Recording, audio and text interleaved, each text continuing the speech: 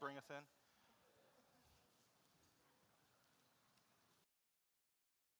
Bring us in.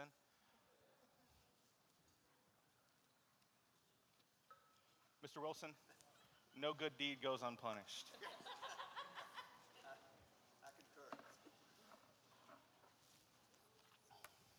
Good morning. Bring us in. A long time now, and it really is a joy to serve you all. And this mic loves me. Is that better? So, I have an impossible task this morning, the impossible, humanly speaking, impossible task of taking about 30 minutes to convince you that you should love one another like God the Father loves his son Jesus, so that those who do not yet know Christ, that they will believe that he was sent by the Father and that the Father loves his people. That's a challenge to do in about 30 minutes, but there's good news. Jesus prayed this exact same thing for you guys. Jesus has prayed that this would be done. And Jesus gets what he prays for. And so this is our hope this morning, that God would do that in us, that he would work that way in us. And so as we pray, as we go to the word this morning, I want to pray Jesus' prayer over you in John 17, verses 20 through 25. Pray with me. Jesus says, I do not ask for these only, but also for those who will believe in me through their word, that they may all be one, just as you, Father, are in me and I in you, that they also may be in us, so that the world may believe that you have sent me. The glory that you have given me, I have given to them, that they may be one, even as we are one. I and them, and you and me, that they may become perfectly one, so that the world may know that you sent me and loved me, or loved them even as you loved me. Father, I desire that they also, whom you have given me, may be with me where I am, to see my glory, to see the glory that you have given me, because you love me before the foundation of the world. And Father, we do pray that you would do that. We pray that you would honor this prayer of Jesus, that we would be one as you and your Son are one, that we would be in you, Father and Son, as Father, you are in the Son, that you would build a unity in this church around your word, through your word, that the glory that you share with us in Christ would motivate us in the work that you've given us to do, that your church would be shown as your church, God, that there would be no division, that there would be deep and rich love from one to the other, and that would reveal who you are, that would show who you are, Father and Son. Father, I pray that you would protect our minds this morning, protect our words, protect our thoughts, that we might serve and love one another even as we sit under your word. I pray that you would bring to mind certain responses and ways that you would like for us to act, and we submit all of that to you, knowing that you're a good God, that desires to see us be holy as you are holy, and that is your will. And so we submit ourselves to you in that way. We pray it in the name of Christ. Amen. So at Northwake, we believe that God wants us to live around three circles of relationship.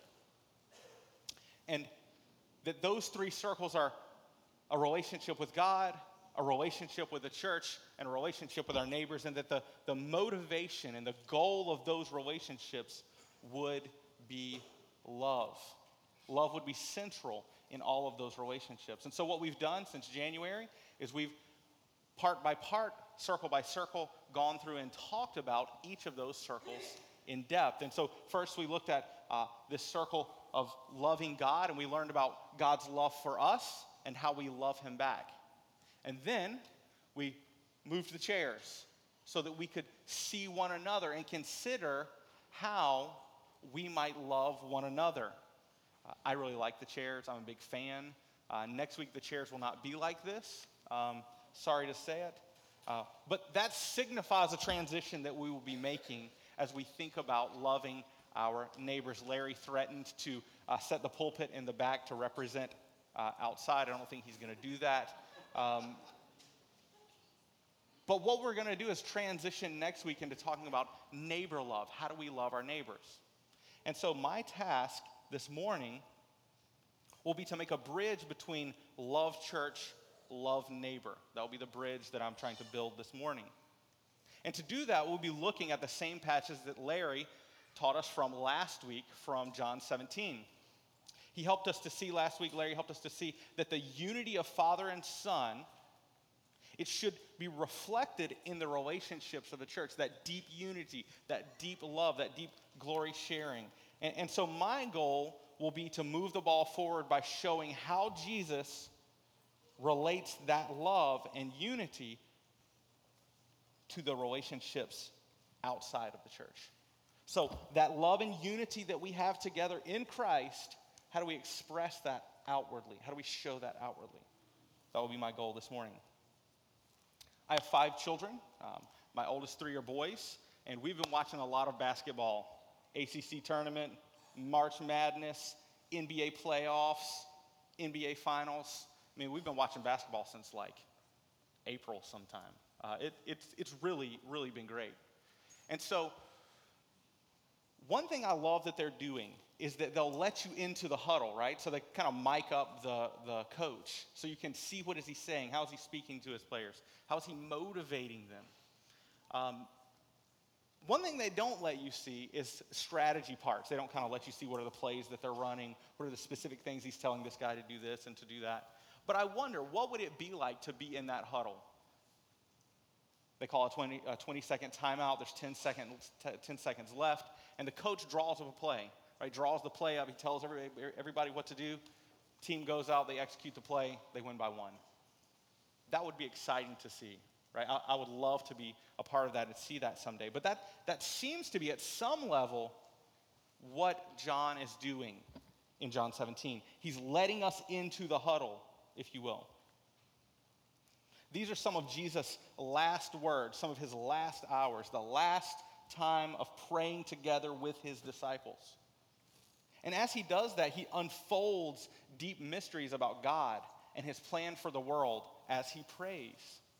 And we learn complex things about how the Father and the Son, each fully God, yet one God, how they have related to one another for all time, for eternity past, and how we should relate to one another and the world. And so the relationship of Father and Son is prototypical. It tells us what should our relationship to one another be like. And we're going to see that that relationship uncovers or reveals or shows who God is to the world.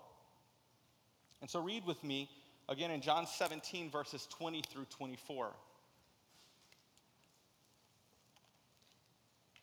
Jesus prays, he says, I do not ask for these only, he's speaking about the disciples, but also for those who will believe in me through their word. By extension, that is us.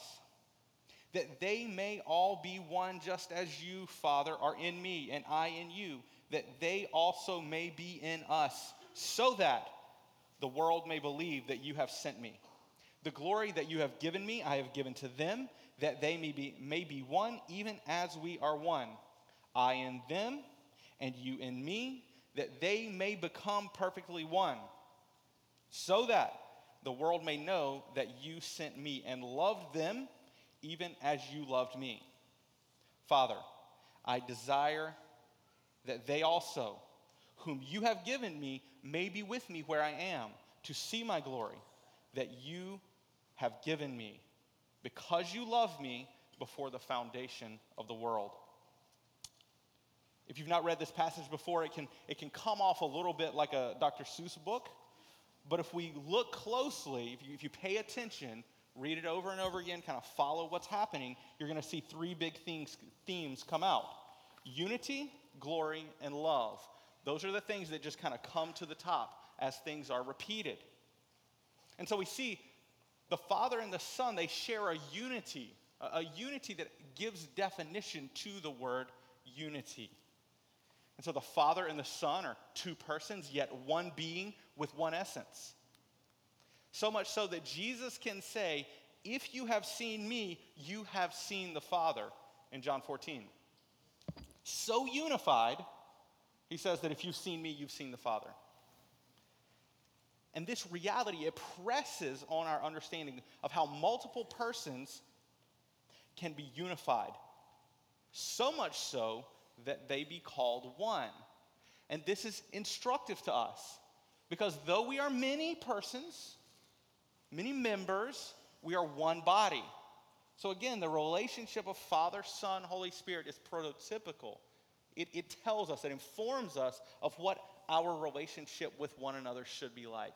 Many, yet one, in a really significant way. We also see that there's a shared glory. The Father strives to glorify the Son. The Son likewise works to glorify the Father. But what does this really mean, glory, or to share glory? And many times we think of glory in a very sensory way. A bright light and a sound, maybe something like, ah. Like that's kind of how we think about glory. And at some level it is, because Christ is the radiance of the Father, right? So in some way that is true. But at some level, we need to think a little more complex about it than that. And we get a couple of things, a couple of hints from the passage. In verse 24, we see it's a because you loved me type of glory. That it's a glory given, shared to the Son, with the Son by the Father, because the Father loved him. So it's motivated by love. And then we see that glory shared from Father to Son is also shared from Son to believer. We also see in verse 22 that it's a glory that results in church unity, that reflects the divine Father-Son unity. So whatever this glory is that he shares, it produces unity in the church. So it's not the type of glory that one puts on like a nice suit or a nice coat and flaunts about, because that would be divisive, one above the other. It's a glory that humbles and unifies. If we survey the book of John, we see that there's at least 3 ways that this word glory is used. It can be used to talk about how someone is shown or revealed. So it's an uncovering, most of the time talking about the Father or the Son, that their glory revealed something about who that person is. Secondly, it can be used to talk about getting or receiving respect or honor. Jesus, many times in the book of John, talks about that people want to glorify themselves, yet he doesn't glorify himself. He wants to be glorified by his Father. So it's a receiving of honor. And lastly, it can be used to talk about in recognition, a recognition in light of a responsibility kept. And so Jesus will say things like, Father, I have glorified you because I accomplished the work that you gave me to do. And so this word glory is dynamic. And so John used the word glory to show that love, honor, respect, responsibility that God has shared. He shared it with Christ. He shared it with the church. So we see unity, we see glory, and lastly, we see love. That there's a love between Father and Son that, again, it gives definition to the concept of love. If you don't begin with the love between Father and Son, if that's not your starting place for understanding what love is, you will have a misconception of what love is. You have to start with that relationship because that love existed before humanity. And it's the overflow of that love that motivated creation. Again, the love of God is exemplary, it's prototypical, it came before. It is the prototype for the way that we love. And so this concept of love, it can be summed up in our 2 first points. That there is no disunity in being or purpose of Father and Son. They're not disunified in what they do, what they're up to, their mission. But they're not disunified in their being. They are one, Father and Son. And secondly, there's this eternal love through glorifying one another. My oldest daughter, Johanna, she is about to turn 4 in October. And oftentimes she'll come up and say, I love you, Dad. And I'll say, I love you more. And she says, no, I love you more. And I say, no, I love you more. She says, no, I love you more. And I say, no, I love you more. And we do this until someone gets tired or distracted. And I think at some level, this is reflective of what the Father and the Son have always been doing with probably a little more substance. That they've been loving each other in word and deed for all eternity. And much like when you walk up to a door, you and another person walk up to the door at first and you say, you go first. And they say, no, you go first. And you say, no, you go first. That at some level, they have been saying for all eternity, you be first. And the other says, no, you be first. And the other says, no, you be first. There's an eternal fame shifting, if you will, a deferring to and honoring of one another for all eternity. September 24th of 1984, there was the longest point in professional tennis history was played. A lady named Vicki Nelson and Jean Heppner, they shared 643 shots over 29 minutes. A single point in tennis lasting 29 minutes. As I was reading this article, they were explaining how they're just standing at the baseline, just lobbing the ball back and forth to each other. I mean, 1 point for 29 minutes. When it's over, one of the ladies just like falls over in exhaustion. They're just lobbing the ball back and forth. This could be a good example of what God has been up to for all eternity. Lobbing love and honor and respect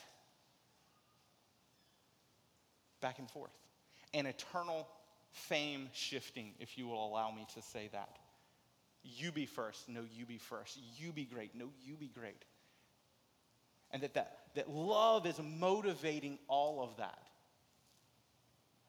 An eternal deferring of fame and honor and worthiness to one another, motivated by love.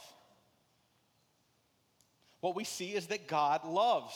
He is love, as John would say in 1 John 4. And it's as if we're seeing this endless relational chain between Father and Son. Love, glory, unity, love, glory, unity, love, glory, unity. And that they're working together in a relational chain of activity between Father and Son. And we see in the text that this complex mix of love, glory, and unity then gets aimed directly at those who follow Jesus, those who would believe. Jesus prays that they would be one as the Father and Son are one. He says that he has shared his glory with these people and that the Father has loved them. He then tells us what one of his purposes is in doing all of that.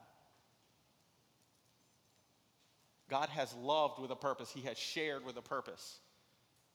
He has built unity with a purpose in his church.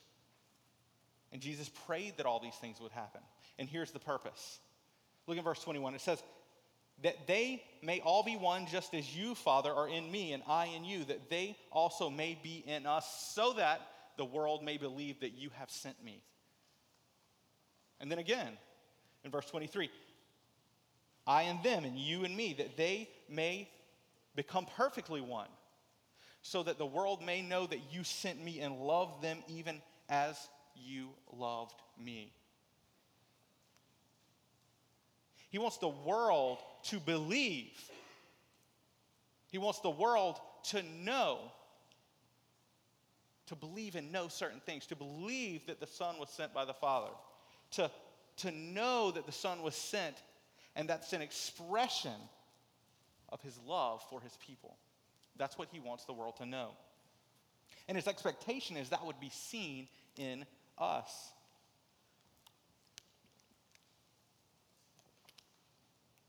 It seems here that God has put his church on display for all to see, so that they can see who he is as he is reflected in his church, his people. God is saying to the world, come and see who I am. Look at my church. That's a scary thought. Come and see who I am. Look at my church. He wants to show who he is through his church. Many members, one body. Loving, deferring, fame shifting, putting others first, unity, diversity. He wants to show something about himself through his body. I recently had a conversation with a dear friend of mine who is a U.S. Marshal. This guy, he tracks down really, really, really bad people. When the police can't find people, they call him. And he goes and he finds them. That's what he does.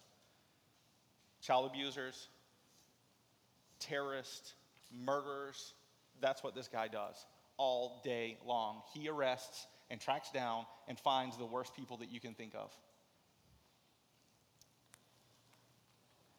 And we were at a wedding, he and I recently together, and we were chatting, and he asked me out of nowhere, so do you think we're at the end of the world? He knows I'm a pastor, right? Like, what are you going to get when you ask the pastor, do you think it's the end of the world? So he kind of opens the door wide open, right? And so I say to him, I can't be sure. Why do you ask? This leads us into this discussion about the depravity of man. How bad really is man? And he just kind of doubles down and says, look, man's pretty bad. I see stuff. And not just people who you would expect to be bad, but people you would expect to be good, yeah, they're bad too. And then he mentioned an arrest that he made of a pastor who had abused people in his congregation, people he should have taken care of, people he should have defended, people he should have protected. And he looks at me and says, it's not supposed to be like that. The church is not supposed to be a place where that happens. And I told him, you're exactly right. Even as an outsider, he looks inside and says, that's not right. Christians should love people. And this is the big silencer, right? When you're sharing the gospel with people, this is the thing you just pray does not happen. And he said something to me. He said, but I've been watching you, and I've been watching your family. I've known this guy my whole life. And he's seen me become a believer. He's seen me walk with Christ. And he says, I've been watching you. And the way that you love people is different. And that was a green light for me to say, you know why? Because I have a fantastic Father who has loved me, and he's changed me. He is changing me. And I still have faults, and I still have sin that I am recovering from. And if you see anything good in me, it's because of who my Father is.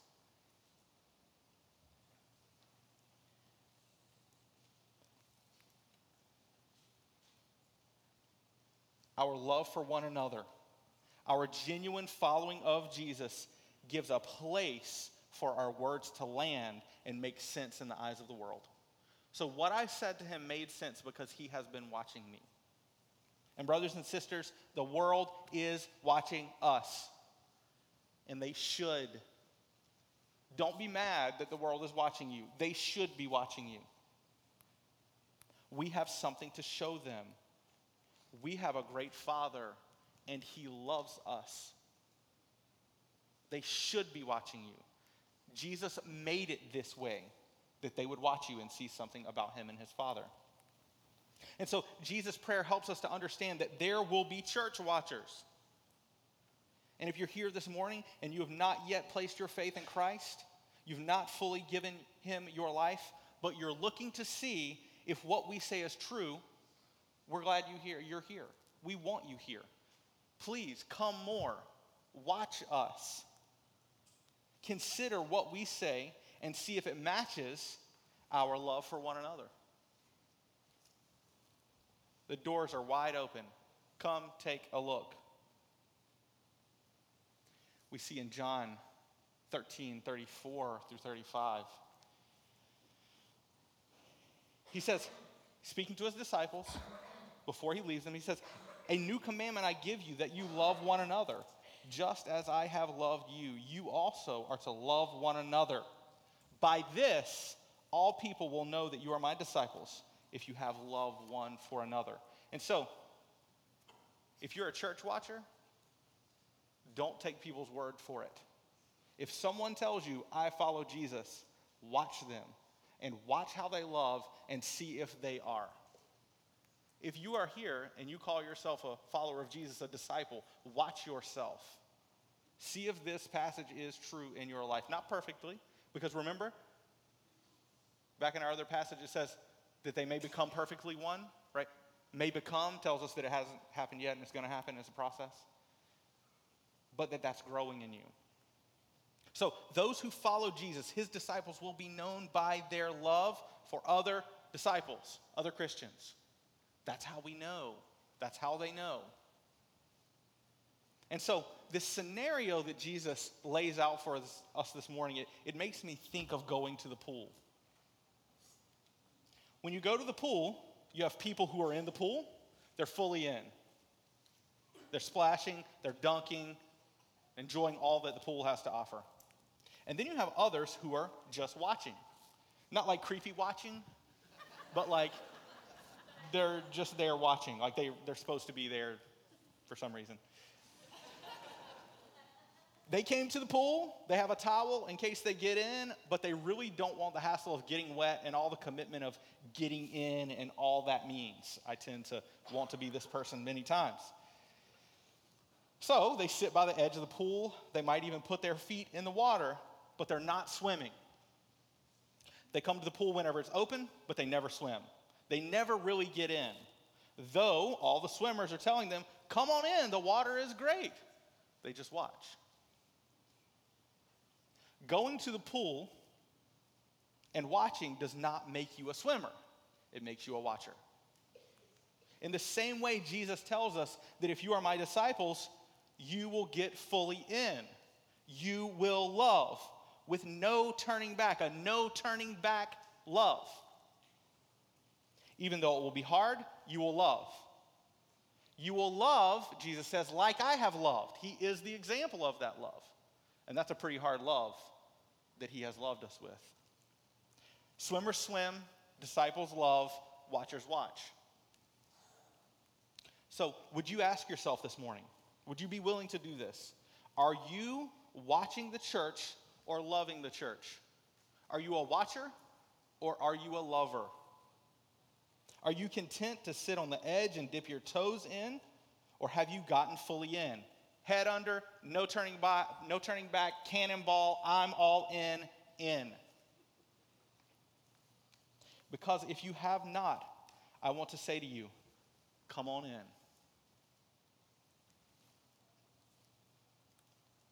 If you don't know how to love, we'll show you, like Jesus showed us how to love. If you have questions, we'll try our best to answer. But if you're watching this morning, you should believe that Jesus came from God and that God loves his people and that he wants you in here with us. Come on in. The water's fine. Maybe you are in the pool this morning. You're all in. Snorkel, fins, floaty, the whole deal, you're in. And maybe you take loving the church really serious. And here's my question for you. Is your pool public? Are you giving people the opportunity to see what it looks like to get in and love one another? To be loved by the Father. To love as Christ loved. Is the gate of your life open? Are you telling others, come and see, come and watch? Are you inviting watchers to your small group? Are you asking watchers if you can pray with them? Are you asking watchers if they would like to read the Bible together with you? Are you inviting watchers in to see what is your life like? Are you using your life together, that life that you love and enjoy here at Northlake, are you using that life together to call others in? Or is that a life that you live together that doesn't have place for people to come and watch? Look with me again at John 17. 23 to 24 says, I in them and you in me, that they may become perfectly one, so that the world may know that you sent me and loved them even as you loved me. Father, Jesus says, I desire that they whom you have given me may be with me where I am, to see my glory that you have given me because you loved me before the foundation of the world. So, whether you're a church watcher or a church lover, don't miss what's being offered to you.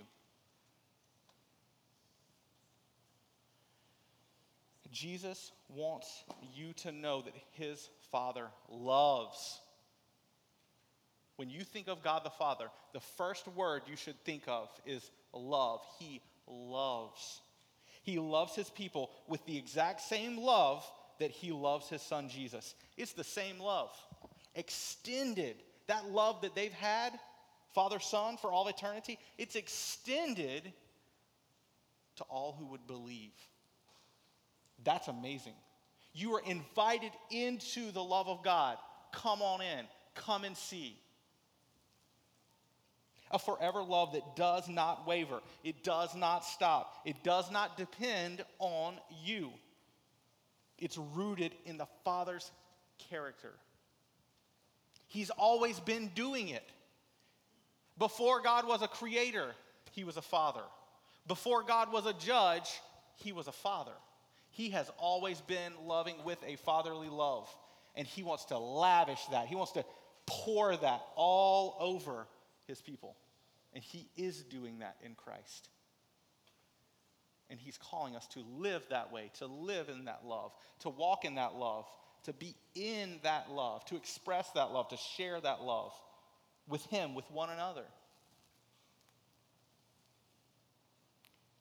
Jesus also wants you to know that he wants his people with him.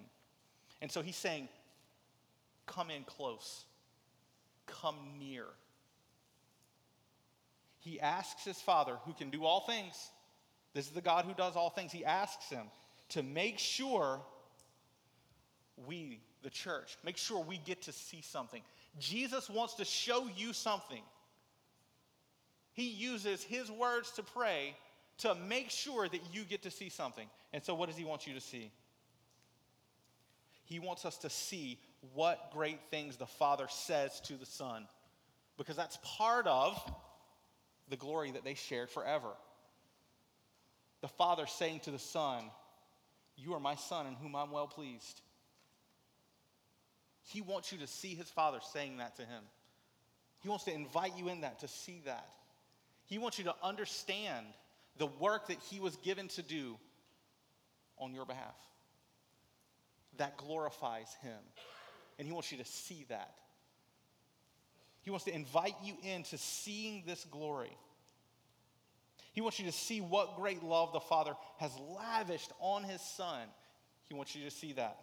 And he is calling the church to see the love the Father has for the Son and to be caught up into this love as sons and daughters of God. It'd be really tempting with a passage like this, and this was my temptation in teaching this passage, is to say, you should love each other so that other people will come to Christ. And that's kind of the idea here, but that's kind of the tail wagging the dog. No. You should love because God has loved you and has always loved his Son and has invited you into that love, and he has loved you in Christ the way that he has always been loving. And therefore, you should love that way. And when you do that, oh, by the way, the world will see that love and know things about God. And they will desire that type of God, that type of love. It's compelling. And so we show the gospel that we preach, so words and deeds, the gospel that we preach, we show it in the way that we love one another. We display that love. We display the glory of God, who God is and what he's given us to do. We display that in the way that we love, the way that you love in your home, the way that you love at work, the way that you love in this church, the way that you speak, the way that you act, the way that you respond. All of this is showing something about God. And so, I'll leave you with this.